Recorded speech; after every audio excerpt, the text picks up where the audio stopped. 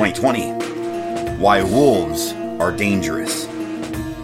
Deep in the northern Indian jungle of Uttar Pradesh in 1872, a group of hunters stopped in their tracks, bewildered by what they were seeing.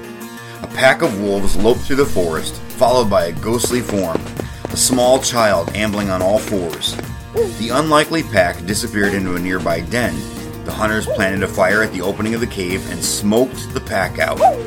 As the group reappeared, the hunters killed the wolves and captured the boy. Why? Because even though he didn't know it, this boy was in constant danger.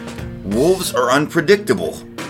Over the years, we have attempted to tame wolves by breeding them with domestic dogs, and what we found is you can't breed out the wolf.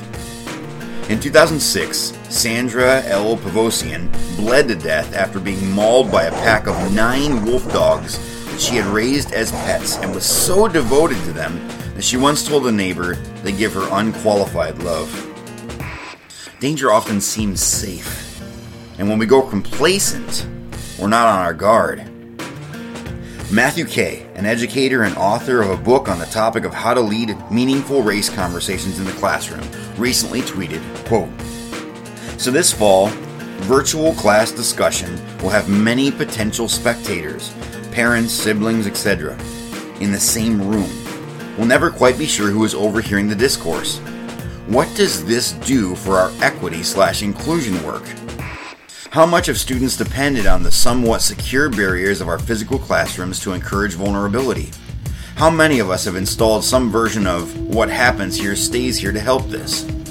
While conversation about race are in my wheelhouse and remain a concern in this no-walls environment, I am most intrigued by the damage that the helicopter/snowplow parents can do in the host conversations about gender/sexuality.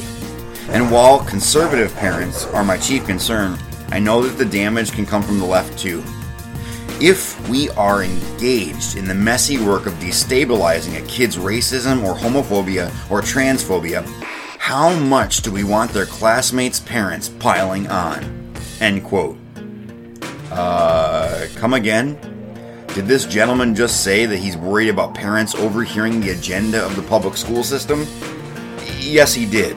Terrible, terrible, terrible. In response to this, one teacher said that students last semester would sometimes type secrets into the chat whenever the discussion turned into the anti-racism and gender inclusion content.